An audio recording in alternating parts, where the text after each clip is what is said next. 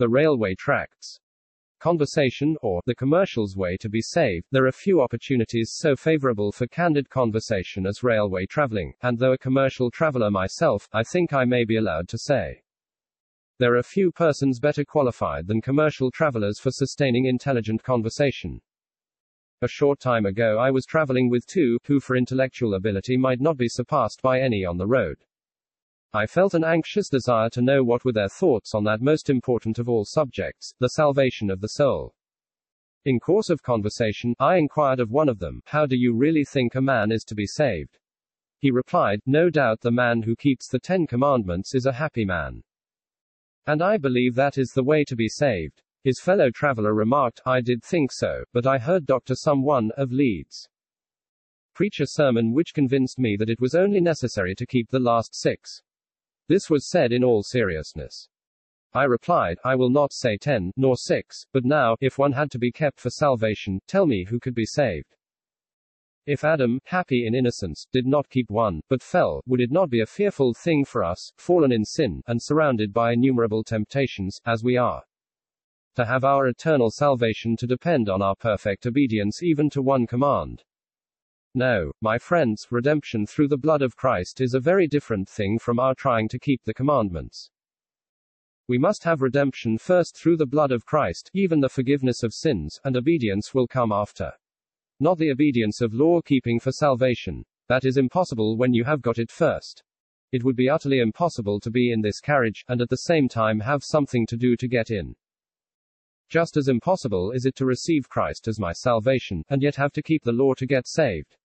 I never saw it in that light, said my friend opposite. Well now, reader, of course I do not know your religious sentiments, but, 10 to 1, you are on the same ground as the commercial. If I were to ask 10 persons in any carriage the same question, very probably 9 of them would have some indistinct thought, that it is something we have to do for God which will save us. And that if we do it worthily we shall be saved. And if 1 out of the 10 were to say, "Oh, no, it is what Christ has done for me that has saved me," I should be glad to hear even 1 out of 10 give the glory to Christ. Well, now, is it not a miserable thing to be tormented with uncertainty year after year? And not only uncertainty, but often the person who tries most to keep the commands, feels more keenly the gnawing of conscience, and the burthen of sin. Yes, no words can describe the anguish of heart that some feel who are thus trying to get saved by keeping the law. Oh, the weight of guilt. The law can give you no relief. It can only curse you. For, as many as are of the works of the law are under the curse, for it is written, "Cursed is every one that continues not in all things which are written in the book of the law to do them." Galatians chapter 3 verse 10, and you know well that you cannot continue in them. Again and again you have tried, but all in vain. You cannot even be what you wish to be, much more what the holy law of God requires. But you hope to be better yet.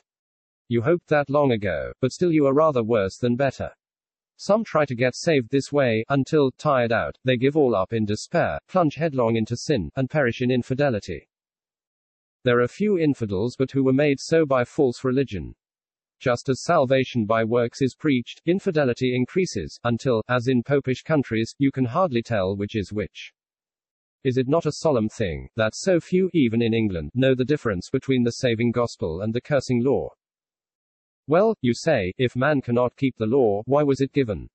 It was given because of transgression, that sin might be manifested, that every mouth might be stopped, and all the world proved guilty before God. See Romans chapter 3 and Galatians chapter 3. But the gospel sets Christ before us, sent down from heaven. God having concluded all under sin, he now brings Christ, and sets him forth, the righteousness of God. This holy Jesus became the substitute for sinners, and now it is not they who must do something to live, but he must die that they may live. And he has died for our sins according to the Scriptures, God declaring his acceptance of that sacrifice for our sins by raising him from the dead. Mark, this is not a question of men's opinions, but the very righteousness of God is at stake. The word of God puts it so. Romans chapter 3 verse 21 to 28. Whom God has set forth to be a propitiation through faith in his blood, to declare his righteousness for the remission of sins, and see, yes, the death of Christ is God's own remedy for my sins. To deny it or doubt it is to make God a liar. Dare you say God is not just, and the justifier of him that believes? How is it with the record of God in our hands, as given by the Holy Ghost through the preaching of the apostles and in all the epistles, that believers are saved entirely by grace through Christ Jesus? And not by works of their own, I say, is it not marvelous that men will not believe God himself? Reader, was this not an instance of the truth of that statement of the Word of God, hath not God made foolish the wisdom of this world? Just think of two commercial travelers, bright, intelligent men, but as ignorant of God's way of saving sinners as any Jew or Mohammedan on the face of the earth. The commercial's way to be saved, by keeping the law for salvation, is the thought of every unconverted person, however ignorant, or however learned. It is the professed doctrine of the millions of the Greek and Romish churches. In principle it is the same with every shade of heathenism, something that man can do to satisfy the god or gods of his own choice. Some wonder that so many are going over to Romanism. The wonder is that all who are on the ground of works for salvation do not go over to it. No doubt this will be the case, or worse. See 2 Thessalonians chapter 2 verse 11. But though hell and earth have so long, and in every variety of way, tried to extinguish the light of the gospel, it is still the power of God to salvation to every one that believes. Reader, if you do not care for your poor soul's salvation, then throw my paper away, say plainly you will have sin and hell. Are you really concerned? Have you long desired to be saved?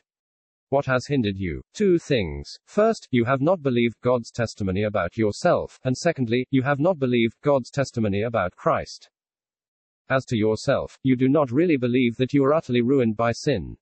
If you did, you would see at once the folly of trying, as you try, to mend yourself. That which is partly ruined may be mended. If your hat fell into the water and was injured, it might be restored, but, if ruined, it is past mending. Sin has not merely injured man, but ruined him. But now as to the second, God's testimony of Christ. God himself has accepted the mighty ransom, God himself has raised him from the dead. God himself declares that all who believe on him are justified from all things. Ponder these words: if righteousness come by the law, then Christ is dead in vain. Every attempt to keep the law for righteousness is an attempt to prove that Christ died in vain. That you are not so ruined, and do not need such a gift as Christ. Certain it is, without righteousness you cannot enter heaven, you have none of your own. If you do not receive God's righteousness as a free gift, even Christ, what on earth or in heaven can save you? O, fellow believer, what wondrous love was that made sin for us, who knew no sin, that we might be made the righteousness of God in him. Charles Stanley.